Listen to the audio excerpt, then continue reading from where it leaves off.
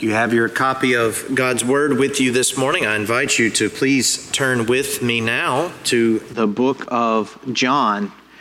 John chapter 4. We will be concluding this chapter this morning. As you are doing so, I will share with you, my family got to experience a Columbus tradition this week. And we were invited by some friends to go to Wassail Fest and experience the variety of flavors. And we learned a few things about that. One, that's really tough to do, trailing 3 children. To ask them to try 15 different recipes and rate them and not touch things in the store and not get lost in the crowd, that's hard. The next thing that we learned is we have no idea what wassail is supposed to taste like. And if you're going to evaluate something, you should probably know what it tastes like. But I can tell you this with confidence, some of those businesses didn't know either.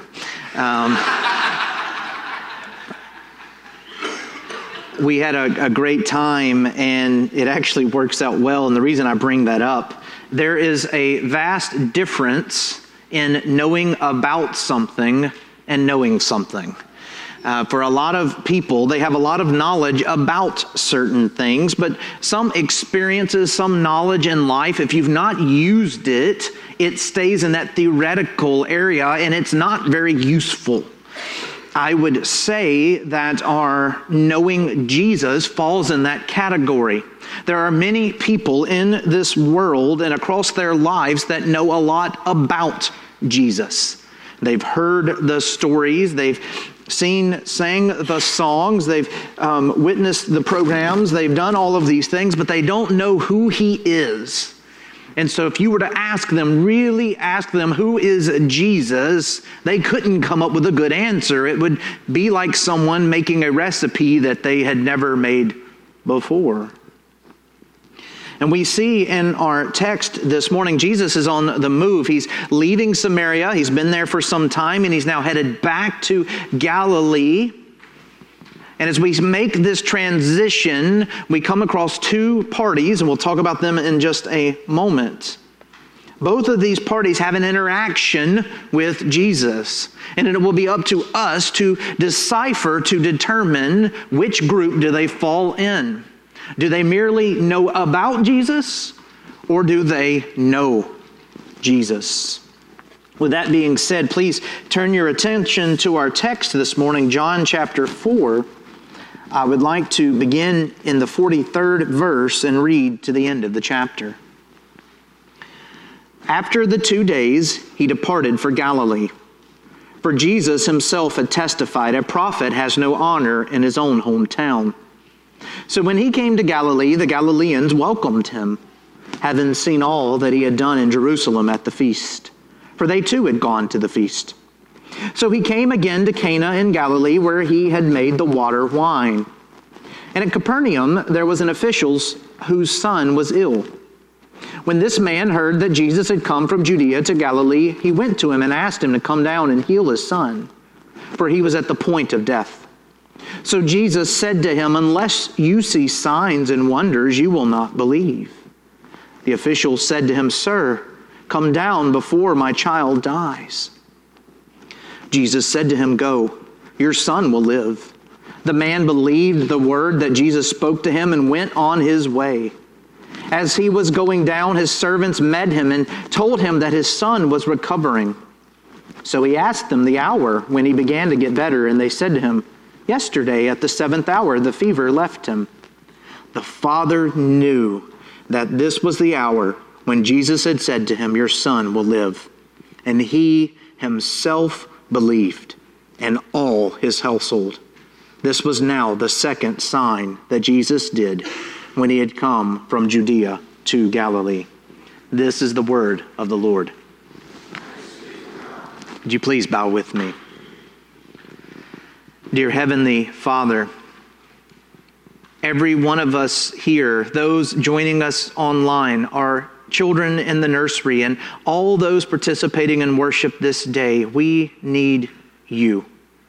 Not knowledge of you, not merely with our lips declaring you, but to the core of our being, we need you, to know you, to trust in you, to repent of our sin and seek the forgiveness of Jesus Christ, who shed his blood on the cross that we might have a place with you as children, as sons and daughters of the King.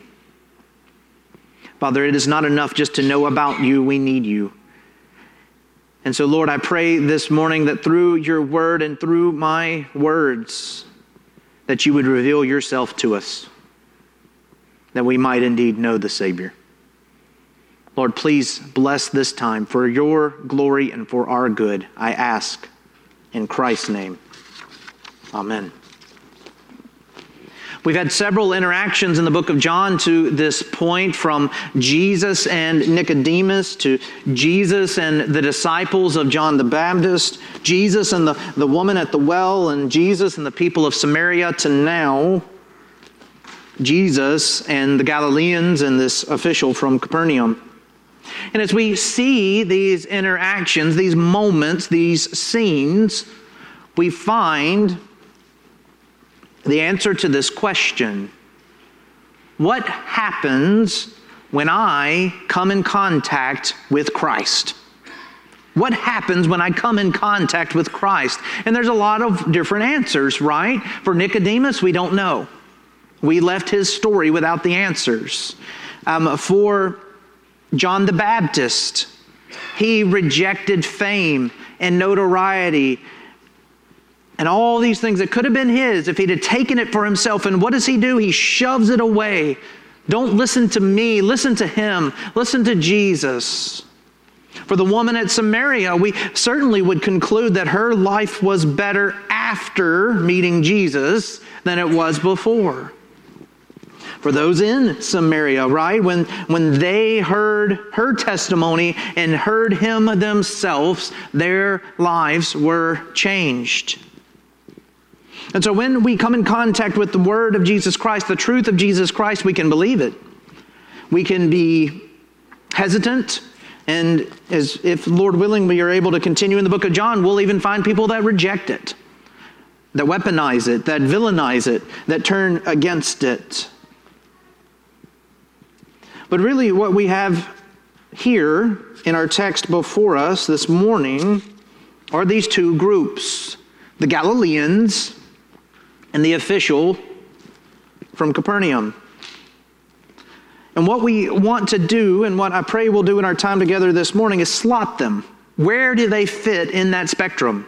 How do they react to coming in contact with Jesus? And what we're going to do is we're going to see 4 ways you can respond to Christ in our text this morning. You can reject him, ultimately, because you've only got a partial faith, which is to say faith in works is not true faith. You can hope in him. You can believe what he says. Or you can accept it and see that it indeed is contagious. That's roughly our outline this morning. It was a little clearer in your bulletin. But we will seek to witness these responses to interacting with Jesus. And let's begin with this idea that faith in works is not true faith. In this first section, these first few verses, is getting us from A to B. Jesus is on the move again. And John always wants you to know where he is. He's trying to give factual information about Jesus, his life, his ministry, his interactions with others. He's leaving Samaria and heading back to Galilee, the region in which he performed his first miracle, the region in which he turned water into wine, the region in which he was born. And John gives us this interesting note as he's telling us Jesus is on the move. Jesus himself had testified, a prophet has no honor in his own hometown. Now he does this to prepare us. He does this to let us know what's going to happen when he gets to Galilee.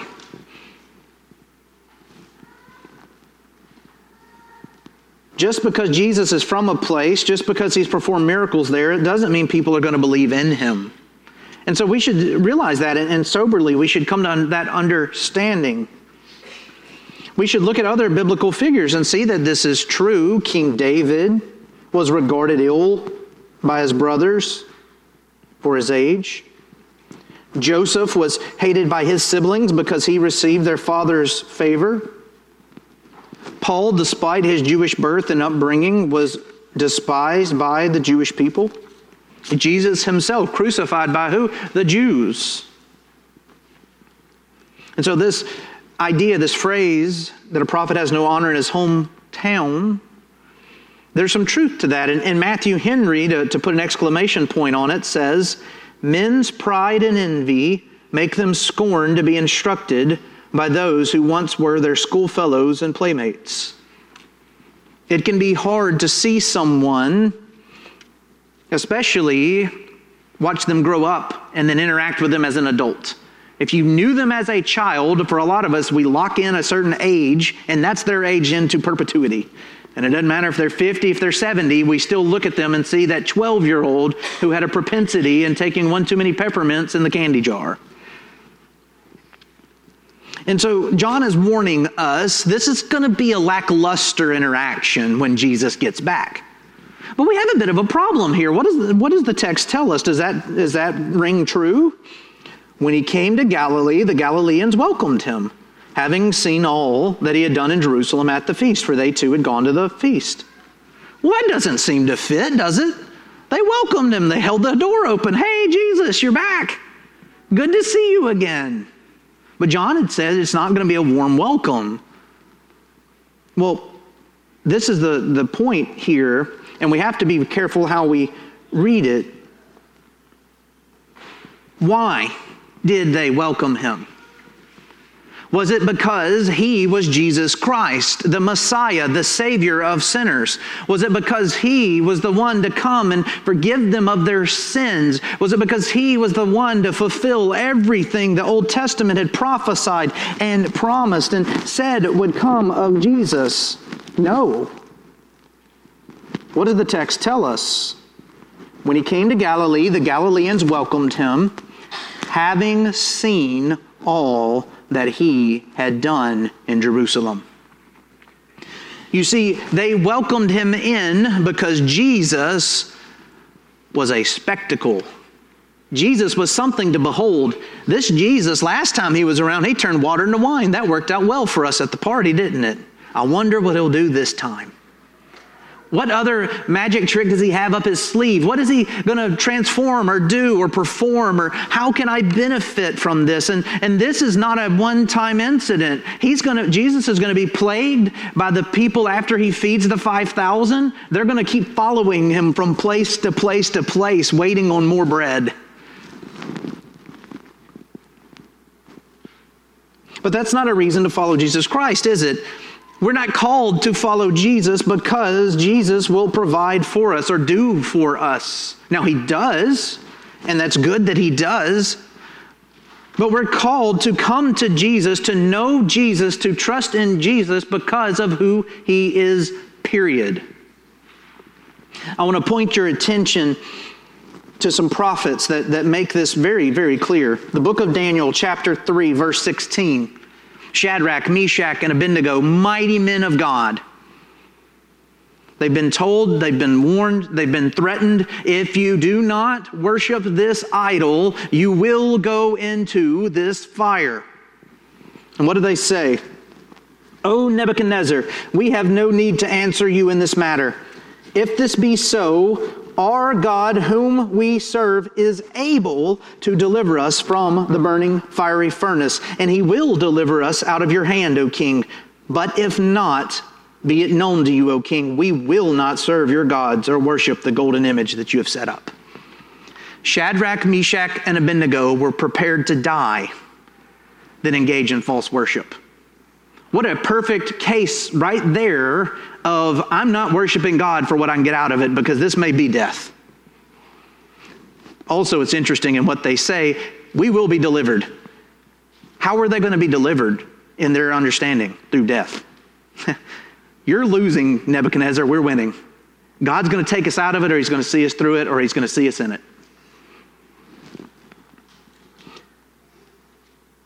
So we look at the Galileans here, and they're witnessing Jesus.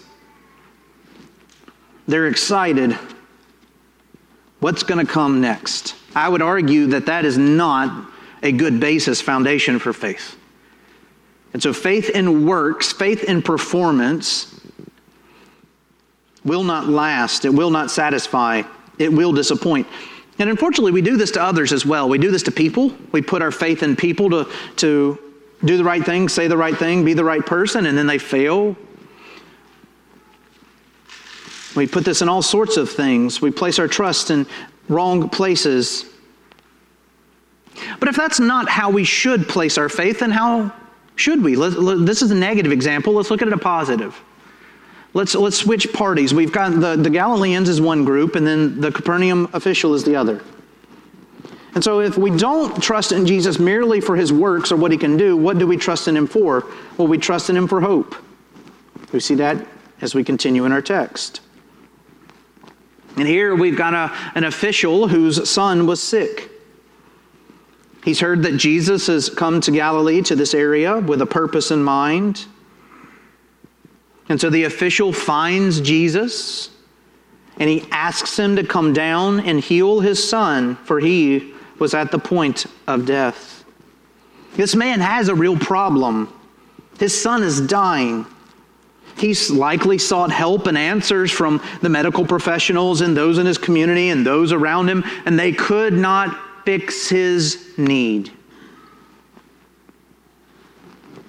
But now that Jesus is in town, he reaches out to Jesus. Jesus, can you solve my problem?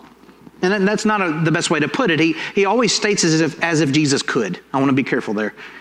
Jesus, come heal my son. Now, we need to admit, this man wants something out of Jesus.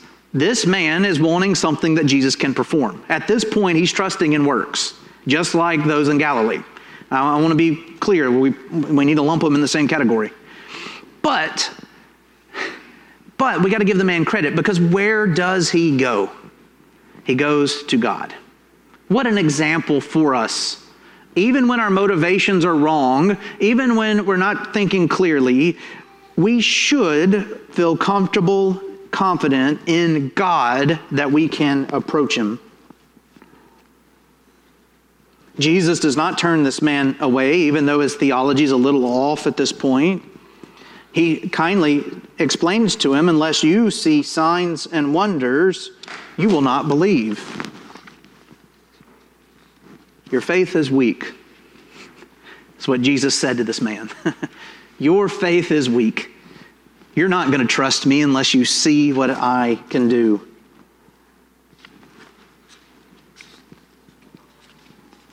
All of us are called to trust in Jesus Christ by faith. To hope in him by faith. To receive him by faith, and faith alone. We're not going to be given signs and wonders. We're going to be given the Word of God. We hope in Jesus because of who he is, not because of what he might do.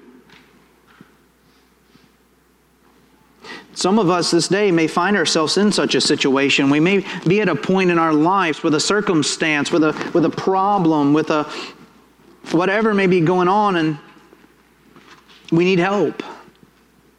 We need escape. We need a way out. We need a path forward. I would tell you, turn to Jesus.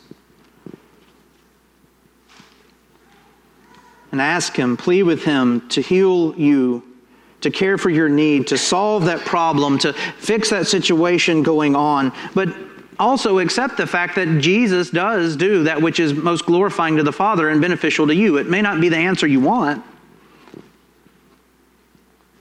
but hope in him and have faith. And believe what he says. So our third point here, believe in the words of Jesus. I mean, this official was just told, your faith's not there. Many of us at that point, we're so adverse to rejection, we would have bowed our head and walked away. Oh, Jesus said I don't have enough faith. Well, I guess that's over. He's been corrected to his face. This man, you got to admire his spirit, though. He doesn't give up. He's staring the Savior in the face. He's just been corrected. And he says to him, "Sir, come down before my child dies." And then I love this response by Jesus, verse 50. "Go, your son will live." The man believed the word that Jesus spoke to him and went on his way. Can you picture, can you conceive in your head the level of faith that took? You're there because your child is dying. You've exhausted everything available to you. You're in his presence of someone you believe could solve that problem. And he says, turn around and walk away. Your son will live. They had not seen a miracle like this happen before. As far as we know, this man hadn't. That Jesus could perform miracles at distance. Could he only do it if he could behold you, if he could see you, if he could touch you, if he could pray over you? We don't know. At least this man at this moment, he didn't know. But Jesus tells him, the words Jesus says is, "Go, your son will be healed." And this man, with nothing left, at the bottom that he could get, the lowest he could go, it says he believed the word that Jesus spoke and went on his way. He trusted in Jesus with what? Faith. This man has to be who he says he is and must be able to do what he says he's going to do. The Old Testament was full of prophecy. It said that the Messiah, when he comes, would let the blind see again, and the deaf hear again, and the dumb to speak again. That the dead would rise, that sickness would be cast out, that demons would be caused to flee. When the one who came, or was to come, he would do these things. And so this man was being challenged by Jesus. Believe what I have promised I would do. Throughout the whole Old Testament, through all of Scripture, it prepares you for this moment, for this interaction with Jesus. Will he do what he said he would do? And he did. The man believed the word that Jesus spoke to him and went on his way. This is the real challenge for all of us today. It is one thing to say we believe the words of God, but how many of us, when faith would be required, would turn around and go home and believe? How many of us in that moment, in that season, in that crisis could say, you know, Lord, you were sovereign yesterday when the sun's shining and you're sovereign today when the rain's falling. It's a level of faith that we should all aspire to, and we should all seek to grow in our faith so that when those moments of crisis come, we're not shaken to the core. Our foundation is not rocked. We can stand firm knowing that the God is consistent.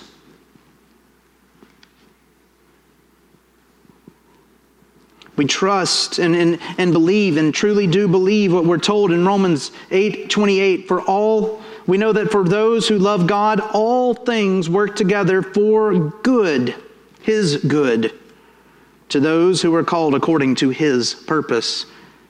God will not waste you. He will not waste your life. He will not waste your circumstances. They may not go the way you want them to, but if you need encouragement in that, I encourage you a book, a conference, a video. There's a mighty woman of God, Joni Eareckson Tada. Go look her up. Grab a book. Listen to her testimony of her life before her swimming accident and after, and tell me if God can't use everything for His glory and for your good. We have to look to Jesus for hope. We have to believe in the words of Jesus Christ, not for what we'll get out of them, but because He said them. And when we do so, we will find it true and we will find it contagious. Let's look at our last section. I love this last section, and praise God for including this. The official's on his way home. It looks like it's about a day journey. He's been walking for a day, and his servants run from the house back to him, and it may be 2 days. That may be how that math works. They may have met in the middle. And they tell him, "Sir, your son is not dying. In fact, he's recovering." The official asks him, "Well, when did this happen?" "Yesterday at the 7th hour, the fever left him." You know, this man's not taking a leisurely stroll back home. He's probably not running, but he's probably at a pretty quick pace. And he gets this news, and you can imagine he just stops. And in his head, he's doing the math backwards, and he's thinking to himself, and it says, the father knew this was the hour when Jesus said to him, "Your son will live." Jesus did what he promised he would do, which blossomed into faith for this man. This man was called to believe. He believed. The Lord performed a miracle for him, which led to greater belief. And I would make the case, as significant as this moment is, it's not the most significant moment in the text. The next sentence is, or the next clause, he himself believed, and all his household. When the Lord gets a hold of an individual, and statistically speaking, especially a husband or a man, households are changed. Families are changed. Generations are changed. Why? Because believing in Jesus Christ is contagious. And when the leader of the house is transformed, that transformation goes out into how life is lived. It goes out into how discipline is taken place. It goes out into the decisions on the family calendar. It goes out, and all the decisions of their lives are changed from that one transformation. And we can narrow it down specifically to this instance. This man has a need. His son is dying and he can't save him. So he goes to the one who can. And Jesus Christ changes this man's life, causes faith in him. That faith then goes back home. And you've got to believe when he got to work on Monday, he's like, guys, you got to hear what happened.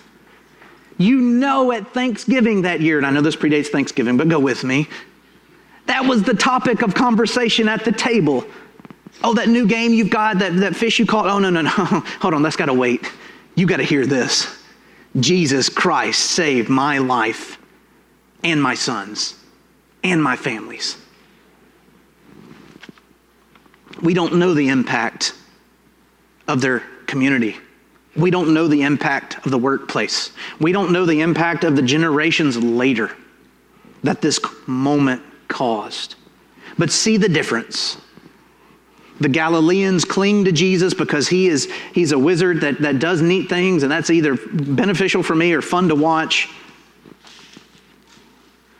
And then you've got this official who's not even named. He's barely even given a rank. He comes to Jesus, trusting him in faith. And by consequence, he's saved. And what's more miraculous? That Jesus stopped this kid from dying, or that he brought this dead heart to life? Which one's easier for Jesus? Well, the answer is both. It's more miraculous that Jesus brought a dead heart to life. In the Father, not in the Son. Jesus can heal all day long. But when one sinner repents, the kingdom of heaven rejoices. And the consequence here, not just this man, but his whole house. And so I just want to challenge you this morning and this season, particularly as we go through the holiday season. It's so easy to get stressed out and to get worried and get anxious and get wrapped up and caught up in all of the busyness, and we can work ourselves frazzled. May we not forget why. It's called the Christmas season. In that word, break it down, Christ. We are celebrating or worshiping not the information of Jesus, but Jesus Christ himself. Why? Because he saves sinners like you and me and continues to do so if we but trust in him by faith. Would you please pray with me? Dear Heavenly Father, we have received the truth this day, the knowledge. May we not depart simply with that, but may we believe in you. May we believe in what Jesus Christ came to do and what he did accomplish, what he purchased for us by coming into the world, being born of a virgin, nothing to his name, in a manger stall, living a life of sinless obedience. And then at 33, giving himself up as sacrifice for our sins.